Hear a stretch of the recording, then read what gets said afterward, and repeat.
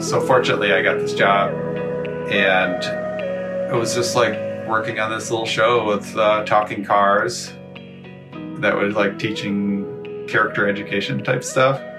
This tiny little studio. And I did that for a long time. I worked there for like 10 years. And I was an animator and learned to model and rig and texture and like the whole production pipeline. So, I mean, it was just kind of like preparing me for a career that, you know, like the skill set meshed really well with augmented reality. Welcome to the Social Complex Podcast, where we are diving into the complex impact and influence of social media on brands, brains, and the bigger picture of our modern world. Here's your host, Hillary Applegate. Well, hello, party people. It's 2023. How did that happen? I feel like it was just 2019, 2 days ago. But 2023 brings a new year of opportunity, fresh start, brand new calendar. If you're like me, maybe a new notebook that you're going to start tracking all your notes in. And of course, a new season of the Social Complex Podcast. I am so thrilled to have you here today. And we're going to kick it off with an incredible interview with the man of the future. Phil Walton is joining us today for a discussion all around augmented reality and Snapchat lenses. So a little bit about Phil. Phil is a Snap AR creator ambassador whose work was featured on the Super Bowl, Saturday Night Live, Nickelodeon, late night talk shows, viral tweets, and Japanese music videos. His creations have been enjoyed around the world with over 6.8 billion views. His distinctive style has become the favorite of Twitch streams, Zoom calls, and social media content around the globe, with users spending 1,470 years of time using his lenses in Snap Camera alone. He's the author of 2 books, The Ultimate Guide to Snapchat and Creator's Guide to Snap Inc.'s Lens Studio. Phil is also the owner of his own social augmented reality development company called The Augury. In this episode, we dive into the world of AR on social media and how this creative outlet took Phil down a new career path, how creators of AR build a portfolio and monetize their creations, and beyond. We discuss the state of copyright on creators in the growing space, as well as opportunities for how brands can elevate their customer experience with AR anytime, anywhere. Let's get into it. So, Phil, I gotta ask you, were you a creative kid? Did you create art when you were younger? Were you fascinated by art? Like, where did this seedling for art start? Yeah, so it's funny you should ask that. So growing up, I was smart kid, but like I was the guy who didn't like get his homework turned in, and I was the guy that was always like drawing dinosaurs on my math homework. So like just my attention was other places, and so yeah, like I just like grew up being very creative and drawing a lot and very interested in dinosaurs and not so much math. I mean, I feel that dinosaurs are much more interesting to talk about than math. I still remember that on my AP history exam, like in those final questions, I think I drew like a turtle. I was like, I don't know. I don't have any answer for this. I don't really care. So I totally feel you on that. I feel like the creative ones are always the ones that are, creative elsewhere and daydreaming. Yeah. Just the mind wanders and then you're like, I need to draw something. So did you know what you wanted to do when you grew up? I think I had a lot of the things that most kids do where they carry their parents' expectations for them and you want to make them proud and do things like that. And so I thought I wanted to be an astronaut, like that kind of like kid dream that you have when you're little and you don't really know.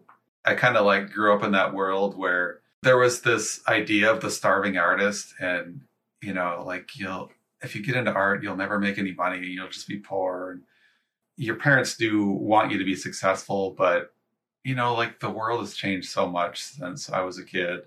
So doing what I do now, like no one could have even imagined this would be a career. So yeah, it's pretty crazy that this has become a career, and the fact that creating AR filters and working in this immersive new world is even an option, because it requires a certain skill of art and technicality. And, you know, I think a lot of people think it's very like codey to some degree. So it's a plethora.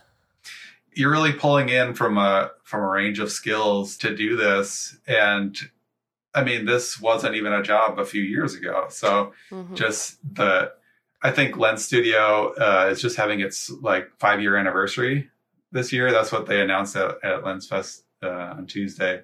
So yeah, the platform has, you know, these tools that are available to people have only been out for a short time, and it's, you know, people are already taking the ball and running with it, so to speak, with, you know, building careers and businesses out of making these silly things that people are looking at on their phone. Hi, buddy. I need to go get her quiet. Yeah, go tell her you're recording a podcast right now. I know, I'm doing important work. Trudy. Yeah, that was not going to quit. No. What's her name? Trudy. Guest appearance by Trudy, everybody. Yeah. Enjoy. Had to make her claim. So you were at the event for Lens Fest with Snapchat, where they announced that they are going to be, you know, essentially experimenting with a small group of those AR creators to monetize more opportunities for creation. Yeah. So this is the first time, and it's a real experimental program. But we're doing like in-lens digital goods. It allows users to, inside a lens, use tokens to get an add-on to either like a game or a lens filter or something like that. So I'm launching this. I'm one of the first creators doing this, but I'm launching this with my potato lens. And so you can get like 8 different costumes to try on for the potato. There's like a Phantom of the Opera guy. There's a cop. There's a soldier. There's a kitty cat, Sailor Moon, this Jedi potato. God. I think people are going to love it. I think they're going to love it too. And your creativity just gets to go completely rampant. Like, do you have any guardrails aside from like the obvious of what you can't do? But right. Yeah. I mean, there's like, there's some community guidelines when you're creating lenses, like no tobacco or drugs or sexual reference stuff. And, but otherwise it's just like whatever you want to create, and as creative and random as you want to be, you know, it's up to you. Like that's the strength of the platform, really, is just like giving people all this freedom to do whatever. So how do you even come up with, I know that potato is legendary. We all know about the potato. Yeah. And the fact that for anybody who doesn't know, we're going to have to attach some screen grabs to this podcast, because the potato is legendary. Right. And you got a paid partnership with Taco Bell, right? Taco Bell, yeah. They Tell us reached out to me. Tell us a little bit about that. That's crazy. That was crazy. Yeah. I got contacted by a lawyer that works for an agency that works for Taco Bell. And they're like, we've got this campaign that we want to do involving the potato.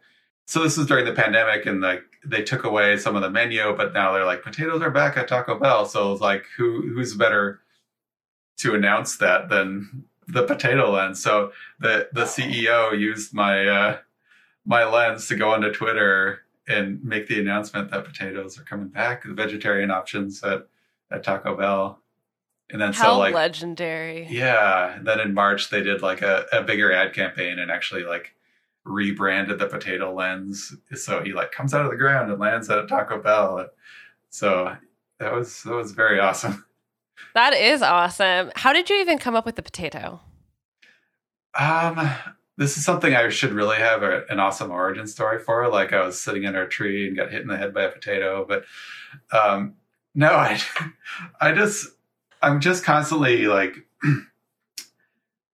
just like ideas come to me and I'm like, oh, yeah, that would make a good lens. And so I'll go knock it out and get it out there in the public. And I don't think about it most of the time, but like the potato hit at us just like the right thing at the right moment. And, you know, it's just, who's to say how things go viral? But yeah, there was that lady that got stuck, potato boss, like the tweet, you saw that tweet, where the lady got stuck as a potato in her meeting and just like had to continue on the entire meeting as a potato. And like it got like 1 million likes on Twitter. And then pretty soon it was just like the potatoes everywhere. I feel like the origin story is maybe not necessarily about how you came up with the idea, but about how people like took it and just ran with it. Yeah. It's just like become my calling card. I just have to say, I'm Phil, I made the potato. And then it just like eyes light up and they're like, oh my gosh, I love that. And like, it's very simple. It's not like the geometry is not a very complex shape. And it just like hits that sweet spot in appeal, I think. No pun intended. I think that right there is why you are the expert that you are, though, because sometimes, especially with creativity, I feel like it's not necessarily like a calculated craft where you're like, okay, I have to include this, that, and the other thing in order to make it successful. It's kind of like trial and error, and you just have inspiration and ideas that come to you. Like you said, you go ahead, you build it out, you see what it does, and then you try not to get a little bit too offended if it doesn't do well, or shocked if it goes crazy. Yeah, it's like a lot of things that people are posting on the internet these days. You try stuff and you experiment and you're creative, but you don't really know like what's going to do well. And sometimes you put a lot of work into something and it flops, or you put a little effort into something and it just does great. But I think you do kind of develop a sense and think like, like what looks good? What do I think is fun? What do I think people would enjoy? And so, yeah, you kind of start moving towards that. And maybe that just takes time and experience to kind of figure out what those things are. So with your career, you didn't start out as a designer. No. What did you start out doing? So after high school, I went into the Air Force, and I was in the Air Force for 6 years. And I worked on like radios and radar systems, communications, navigation. And so I was stationed all over the Midwest. And even in that job, I found myself like, as we're sitting on these trucks in Minot, North Dakota, and it's like bitter cold. And I just have my drawing notebook out, and I would just be like drawing and like making my own comics and, stuff that would make me laugh. And I liked the Air Force. I appreciated my time and the skills and all the benefits I got while I was in. But I was just like, I'm a creative at heart. So like right after I got out, I went to art school, studied media arts and animation, which is kind of like animation and film together, and got a job at an animation studio in Minnesota. And my wife was pregnant at the time. And, so fortunately I got this job. And it was just like working on this little show with talking cars that was like teaching character education type stuff. This tiny little studio. And I did that for a long time. I worked there for like 10 years. And I was an animator and learned to model and rig and texture and like the whole production pipeline. So, I mean, it was just kind of like preparing me for a career that, like the skill set meshed really well with augmented reality when it came time for that. I had a chance to try the Oculus DevKit 1 when that first came out. And it was just like, it blew my mind. It was just like nausea inducing because like, if you've ever had like motion sickness from VR, it was like that experience. But I still was like, I fell in love and I was like, I want to do VR. And it took me a while, but eventually like I did some freelance jobs and it was able to like work for the studio that was doing a VR experience involving dinosaurs. So it was like hit like the Venn diagram of things I love just like was overlapping. Full circle. Yeah. So, and I was working there and they were like doing AR and VR, and there was like the art side of things, which was like modeling and all that stuff. And then there was all the guys that did the code and Unity. And I was like, I'm too dumb to know how to do any of that stuff. But like, that was like right about the time where I discovered Lens Studio. And I was like, oh my gosh, I can make an AR experience it's like so user friendly that even like someone that has an art background doesn't know any programming. You just kind of like plug things in and it's like ready to go. So that's kind of my origin story for how I discovered AR and the journey began. I love it. And then the journey began, and now you are one of, I mean, I saw in the article that only 300 people have reached like 1 billion views or something on their lenses. And I'm assuming with the potato that you're in that list. The potato itself has like 1.3 billion impressions.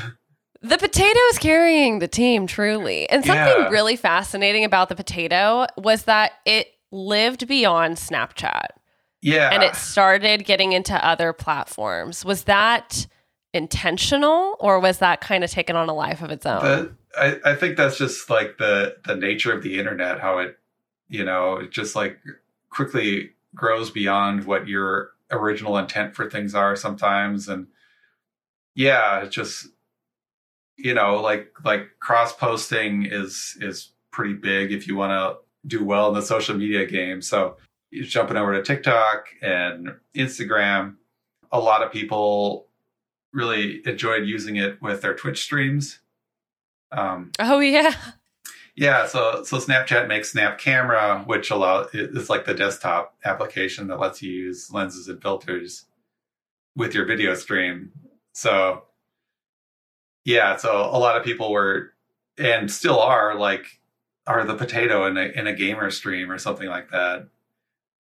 And like people were telling me that use my stuff because I make a lot of characters, and they're like, it frees me up because I don't have to be myself, like staring at myself on a video screen. I can be this character and be funny and be someone separate from myself while I do this thing. And so folks that like experience kind of anxiety about like seeing themselves on camera or like being on a stream for a long time, like it kind of alleviates that because it's not them, it's like them as a potato or whatever. There's more than just or whatever the they want to be. Yeah. There is more than just the potato, but that is that's a good point as far as you do get to create and take on an essential like identity or exploration and creativity. And there's something to be said about the how you feel and how you want to portray versus like who you are at the moment. And it's not like it's not like a disassociative thing by any means, but it's more of a like extension of creativity. Yeah, it's a weird kind of amalgamation of like acting and like puppeteering at the same time. Yeah, exactly. That's a good point. Yeah. So I think that there's something to be said about, that magic of AR. And I've seen AR be used too by my nieces who are 7, and they've grown up with Snapchat. Even my niece is 3, and they know exactly where to go for their filters. They know which ones are their favorites. And I'm looking at these kids and I'm just like, oh my goodness, like you guys are crazy. You know exactly all the filters more than I do because they just have so much fun with it. And it's almost like taking that whole idea of role play with like dress up, but putting it in a digital format. Yeah, for sure. Yeah, that's a good point. I try to design stuff that is like very user friendly, but like open ended. So, like one person's version of, if they put on the banana lens, like their idea of like how that banana talks and moves and thinks is going to be different from the next person. So it's very open to interpretation and however they want to see that character. No, absolutely. So let's talk a little bit about your best hits. Which lenses are your favorites and which are your best hits? Well, I can actually see my analytics here. We got this cool little back-end dash. We love a backed up with data analysis. Yeah. Get in there. So of all no lies told. All my lenses, yeah. Here we go. Top lenses. Potato, like 1.3 billion is the top hit for that. My next top one is called Highway Stranger. And I don't know if you've seen that, but it's kind of based on that urban legend. Like, there's someone in the back seat. Like, you're driving alone on the highway and the car comes up behind you and it's flashing its lights, so you freak out and drive away. But they're really trying to warn you that there's someone in the back seat. So, like, I turned that into a Lens experience, and this guy like jumps up and grabs your shoulder. I haven't seen that one. I need to check that one out. I'll send you links to all these when we're offline here, and so you can. We'll link them out. Yeah, and the pickle is another one that did really well. They, I think Jimmy Kimmel used that to put it on Bernie Sanders or something like that in a segment he was doing. You're just at the intersection of pop culture. Yeah, it just kind of hit at the right moment. You can do your work and hope it does well, but at some point it just like takes off beyond you, and you don't have any control over that. And these impressions too are just what you are seeing through Snapchat. Yeah, exactly. You're not tracking beyond. Right. I don't really have analytics beyond that, so I can see like usages and like how many people like saw it in impression or played with it, or how long they played with it, how long they use it on Snap Camera. That's awesome. Tell us a little bit more about that dashboard. Is that something that all creators get when they get into the Snapchat Lens Studio? Yeah. So when you start creating lenses, you'll get access to this analytics dashboard, and so you can go back there and see like, for all time, how many plays, views, shares, and favorites for all of your lenses, or drill down into an individual lens and kind of see how people are using it and what the insights for that are. How do you use that to inform your future designs, or do you use that at all? I don't really use that as much. I do like to check out and see what's popular, what people are engaging with. For me, it's kind of more of an act of creativity, making lenses and just kind of like putting art out into the world versus like trying to like make a calculation and go from that direction. So let's talk about monetizing, because obviously with numbers like that, you're going to have brands that are looking at you, cough, cough, Taco Bell, and see an opportunity to jump into, pop culture movements, being able to use this creativity in a very native way on these platforms when they're advertising, and then even beyond. How are you and other creators monetizing the work that you're doing for Lens Studio and AR? Yeah, well, I mean, like, the monetization of AR is just beginning. A lot of people make their living like building branded experiences for agencies or directly for brands or like music labels or something like that. So, Taylor Swift has an album coming out, they'll make some lenses to support the songs, and those will play on Snapchat or TikTok, Instagram. But the direct monetization from the companies is still just like, it hasn't hit yet. I think they're still trying to figure it out because people are like getting big amounts of views and impressions from their lenses, but it's not like we get a cut of that. They're not like ad supported or anything. So the thing I'm doing in Lens Digital Goods is kind of like a first step, toe in the water as far as that goes, to like see what are some cool ways that we can start paying creators for their work and letting the community support them. I've also tried like Patreon. I have a Patreon right now, and if I get a little support off of that, and that's kind of allows people that use my lenses on Twitch or whatever to, on a regular basis, they can kick something back to me because I'm not getting paid from Snap, and in fact, the software I use, like I end up having to pay money to make lenses for Snapchat. So, yeah. So let's talk a little bit about copyright, because I know that when you're creating these lenses, you're essentially granting the copyright for Snapchat to use them and promote them on your behalf, and for the users of Snapchat to use them. And that's something that, there's a lot of different industries that I have talked to where copyright just like almost goes out the window with social media. So everything from, nail design to Snapchat lenses to audio that's being used for reels and beyond. So How has the world of copyright with AR lenses like evolved or shifting, or is that even something that is being talked about in the industry? Yeah, it definitely is a big concern, and like something I've had to think about, especially like working with Taco Bell. They're like, they want to make sure I own all the rights to this before they use it. That's smart. Mm-hmm. And companies like Snap will say like, okay, you guys own the copyright to your work, but we retain the right to use it on our platform as much as we want for whatever we want. It's still kind of up in the air. It's still kind of dicey, and there really hasn't been some great precedent set legally for how it all works. But yeah, I think those days are eventually coming when things will be more organized. But right now it really is kind of a Wild West.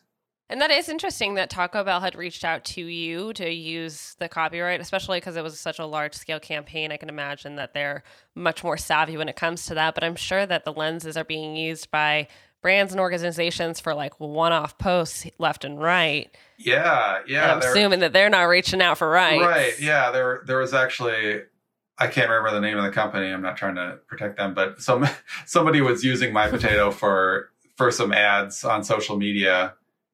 And like, I was like, hey, stop that. So like, I actually like reached out to them and told them to quit and pull their stuff down, which they did. So.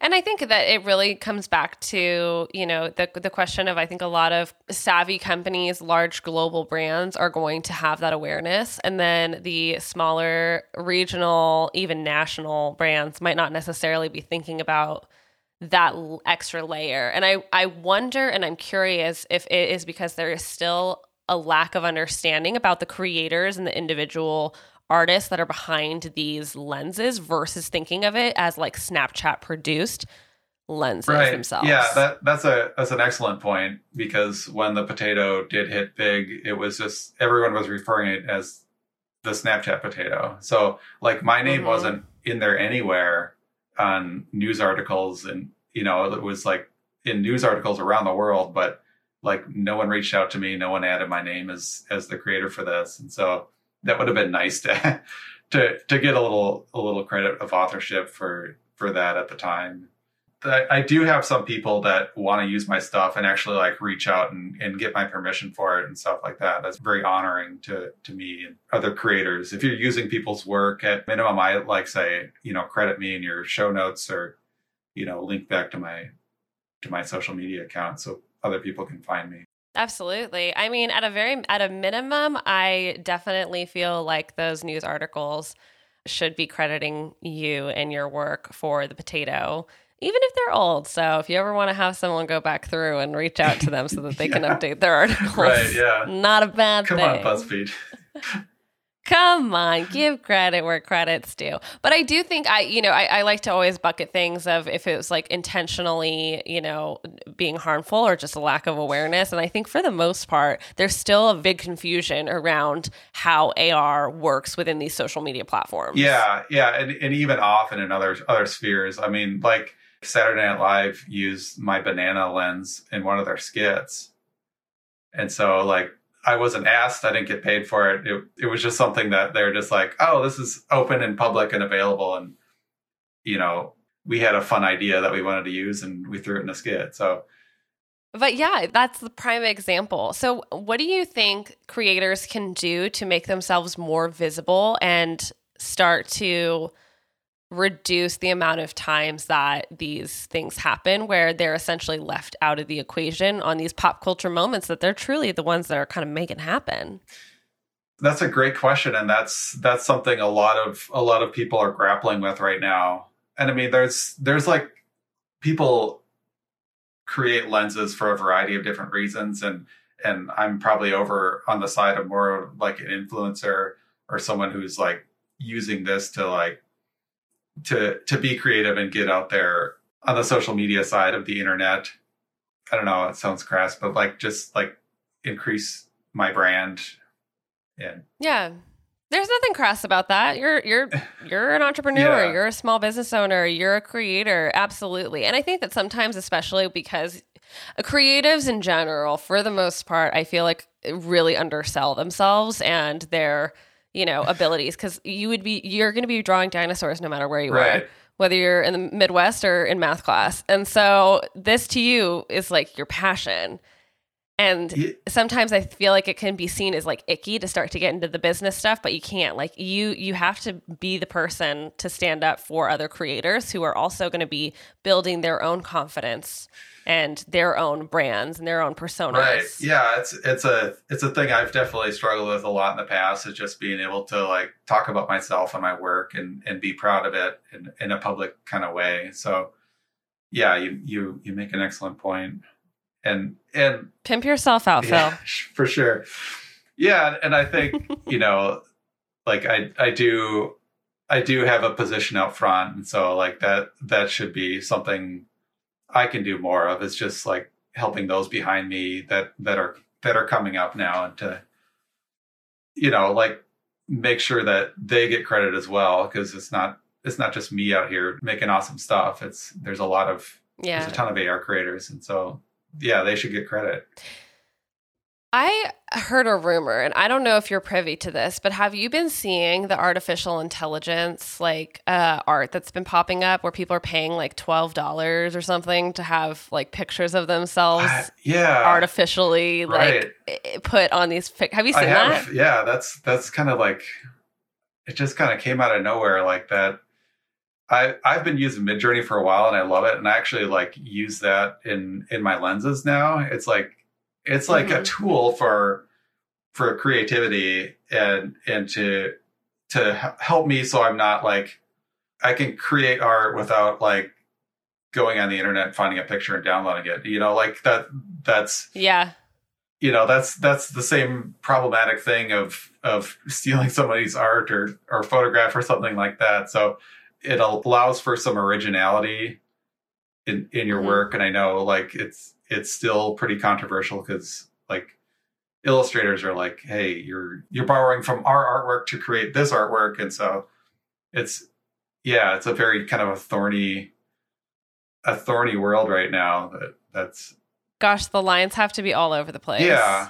But in that same regard, it's like, okay, so this tool took your artwork and someone remixed it and made a thing. That's the same thing that's going on with my lenses, is, people are taking that lenses and making a video out of it, and then they're putting that out. So, it's everybody's stealing from everyone right now. Yeah. And I think that, we definitely have seen that a lot with like music, more so historically, where people will sample, from a song and then use that. And then it's like, well, you stole my song. And then it's like, no, I didn't. Yeah.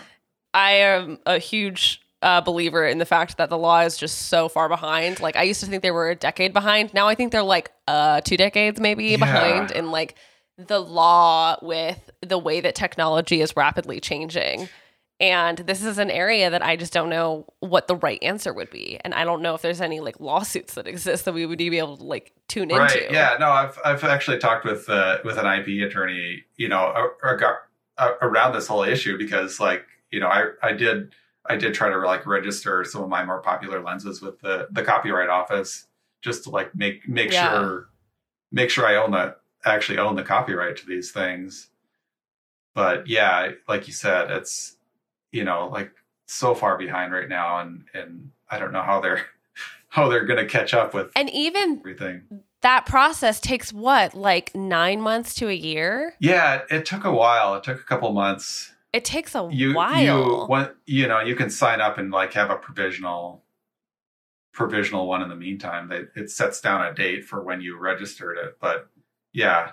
That's wild. I'll be very interested to see how that shifts over time. And I think that the AI generated art, even though it is under controversy because everyone's saying it's stealing from artists, and those artists that made those original copies are not getting a dime out of it, to the degree that is true, false, somewhere in between, I have no clue. Yeah. But I do think it's fascinating that in and of itself, that is like a trend, quote unquote, that is solely social media driven, because people are only doing it so that they can post it on social media, and they're monetizing it. Whoever is at the core of it is still making $12 per like AI generation. And to me, that's more of like product at the end of the day, where you are giving something to somebody, they are paying for it and opting for it, and then using that as like social media fodder. Yeah. I think maybe the way that you can help artists is not putting in like imitate the style of X illustrator or something like that. And just an idea.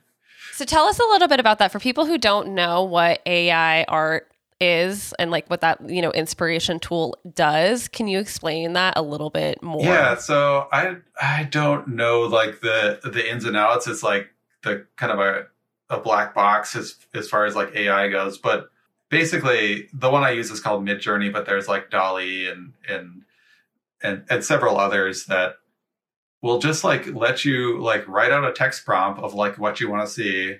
So Sonic the Hedgehog trail cam footage. And then the computer like tries to like draw a picture of that. And it's pretty amazing. Like it's come along like such a long way from how it started, where it would just like get confused and, like make something that's a real horror show. But now it's like, it's actually getting pretty good to the point where it's like, you actually like did the thing that I wanted you to do. So it's a great tool for inspiration and coming up with unique perspectives, and it's definitely fun to see what it'll come back with. And making something that you couldn't otherwise find somewhere else. Like if you go to like a stock photo, iStock photo or something like that, and you're like, I need this specific image. They're not going to have it. You're going to have to settle for something else that kind of fits or something like that. But this actually gets you much closer to the actual thing you want, especially if it's something like so weird and random that like there would not be a picture of that, a cat on the moon or something, Beyonce as a snowman, chugging a bottle of Prosecco. Okay. I'll get that for you. You can post it in the show notes. Yeah, just send that over to me, please. Thank you. But I feel like the artificial intelligence art I feel like it rose to popularity in 2022. Yeah. Like that seems a little bit newer. And I know that we've had AI writers, like so copywriting. There's a that has thing gotten called a lot more advanced. Chat GPT or something. I don't know the exact name. You type up like, write me a screenplay for a scene between, a married couple of monsters fighting with each other or something like that. And it'll like do its best to try to like create something that isn't like a complete gibberish. Do you think that these artificial intelligence creative tools are a threat to creators or a tool for creators? I see them more as a tool. I think certain livelihoods are probably going to be more affected if you're an illustrator or graphic designer or something like that. I don't think it's going to take away your job at this point because it's still far from perfect. But yeah, I think like jobs moving forward are going to involve working together with AI as a tool, as a labor-saving device that keeps you from, pulling your hair out, drawing a neighborhood full of 50 photorealistic houses or something like that. You can just be like, I need a background. That's how I use it. I need a cool background for this lens, and I don't want to have to like create it or design it myself. I can just go and have an AI generate it for me. And also back to copyright a little bit, who owns that when you're using these AI tools? Yeah, well, as I understand, I understand it like the person who generates it does, but it's also a public image that can be used in other places. So I think it would get into some thorny situations if you're using it for an album cover or something like that. So yeah, I don't know. Yeah, I mean that's like a pool. Yeah, where are we going, Phil? I think your next guest needs to be like an IP lawyer, so you can you can ask him all these questions. I know, I really do. I'm so curious as far as where this is going to take us, because I also believe, as I do a lot of writing, and that's a lot of what my job is with advertising. And I use some of the AI tools for writing, and it's really helpful, like you said, for inspiration and for, kind of getting like that nudge that you need to be able to push yourself into the creative space or the writing space. And it's a good way to gut check, but it's still like AI cannot replace my job. And it might one day in that respect, but what I do think that it's going to require is for people just to elevate how they are operating. So instead of focusing on the writing at hand, it's like, how are you going to tailor that across? It'll enable you to, write across the different channels. Yeah. So the way that you're going to be talking on Snapchat is a little bit different than the way you're going to be talking on TikTok, which is drastically different than how you're going to be talking on LinkedIn.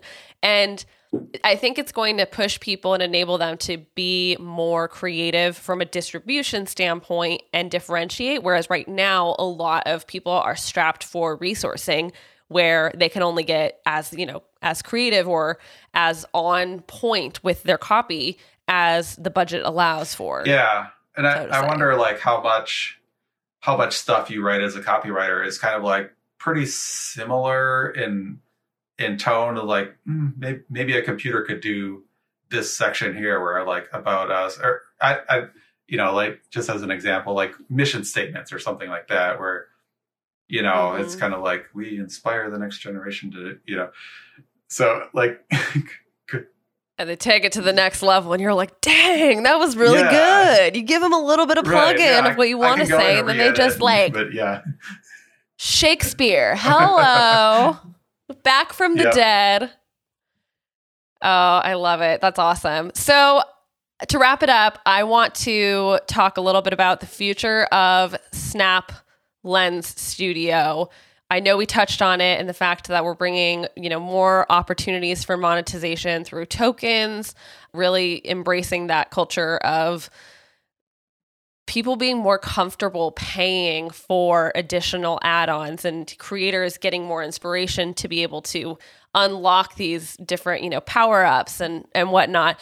What do you think that these changes for Snapchat Lens Studio is going to do for creators and the AR space? Yeah, well, I think, in talking with other creators, like we love doing this and we would probably be doing this even if we weren't getting paid, which we're not. So yeah, it shows like this is a very highly creative field, but having that support to the point where we can just do this full time as our passion, not have to worry about money, not have to go work a day job, so that we can come home and make lenses, when we're tired at the end of the day, we can just like sit down at our computers and work is great. And it's very liberating. So yeah, I really hope definitely for more opportunities for creators across the board to get paid and to be able to like do this thing that they love, and be supported and be rewarded for their awesomeness.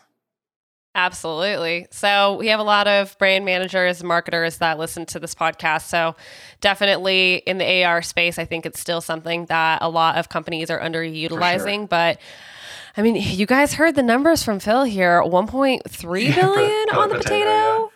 I mean, come on. Yeah, like all in for all of my lenses, I'm at like 6.75 billion impressions. Oh, but who's counting anyways? Yeah. That's awesome, Phil. I'm so happy for you. That is incredible. And the work that you do, like what a freaking fun thing to be able to bring to the Thanksgiving dinner table. For sure. It's so fun. I didn't have this ready, but I made a lens, or I'm almost done with the lens that I make for the occasion of appearing on your show. So I'm going to share that as soon as it's done. Please do. It was a surprise. I'm so excited to see it. Oh, I can't wait. Yeah. How exciting. Well, we'll definitely, hopefully we'll have it by the launch of the show when it goes out so that everyone can see it. I expect it within the next day or so, I think. So Oh, fabulous. Well, Phil, it was an absolute joy having you on the podcast. I think that the work that you do is not only brings so much joy to people and laughs and smiles, but I think that it is a great representation for any other creators out there who are curious about the space, wanting to get into it. You know, you are a part of the pioneering group that is making this like a career opportunity for people. Yeah. So the work you're doing is important and valuable. And it's crazy that you're on the forefront of changing how people are consuming and creating with one another. So can't thank you enough. Where can people find you? How can they support your work? So I'm Philip.Walton, 2 L's, and Philip.Walton on Instagram, TikTok, and Snapchat, of course. Obviously Snapchat. I'm at Fire and Knife on Twitter, if you want to see my random thoughts there. Yeah, I think those are the big places to find me, or just go to my website if you want to hire me to build you an awesome lens. It's just philipwalton.com. Sorry. philipwalton.com. How can people support you on Patreon? You can go to my Patreon and give me, $1 or $2.50 a month if you want. And actually I do a thing every month where I let all my patrons they can vote for which lens I build next, and it's an exclusive one just for my supporters there. Have fun. Go support Phil. Make sure that you are on the forefront of the next potato and the next You can pickle. decide what the next potato is going to be. Oh my gosh, I got to get in there. I've got so many thoughts. All right, Phil. Thanks so much.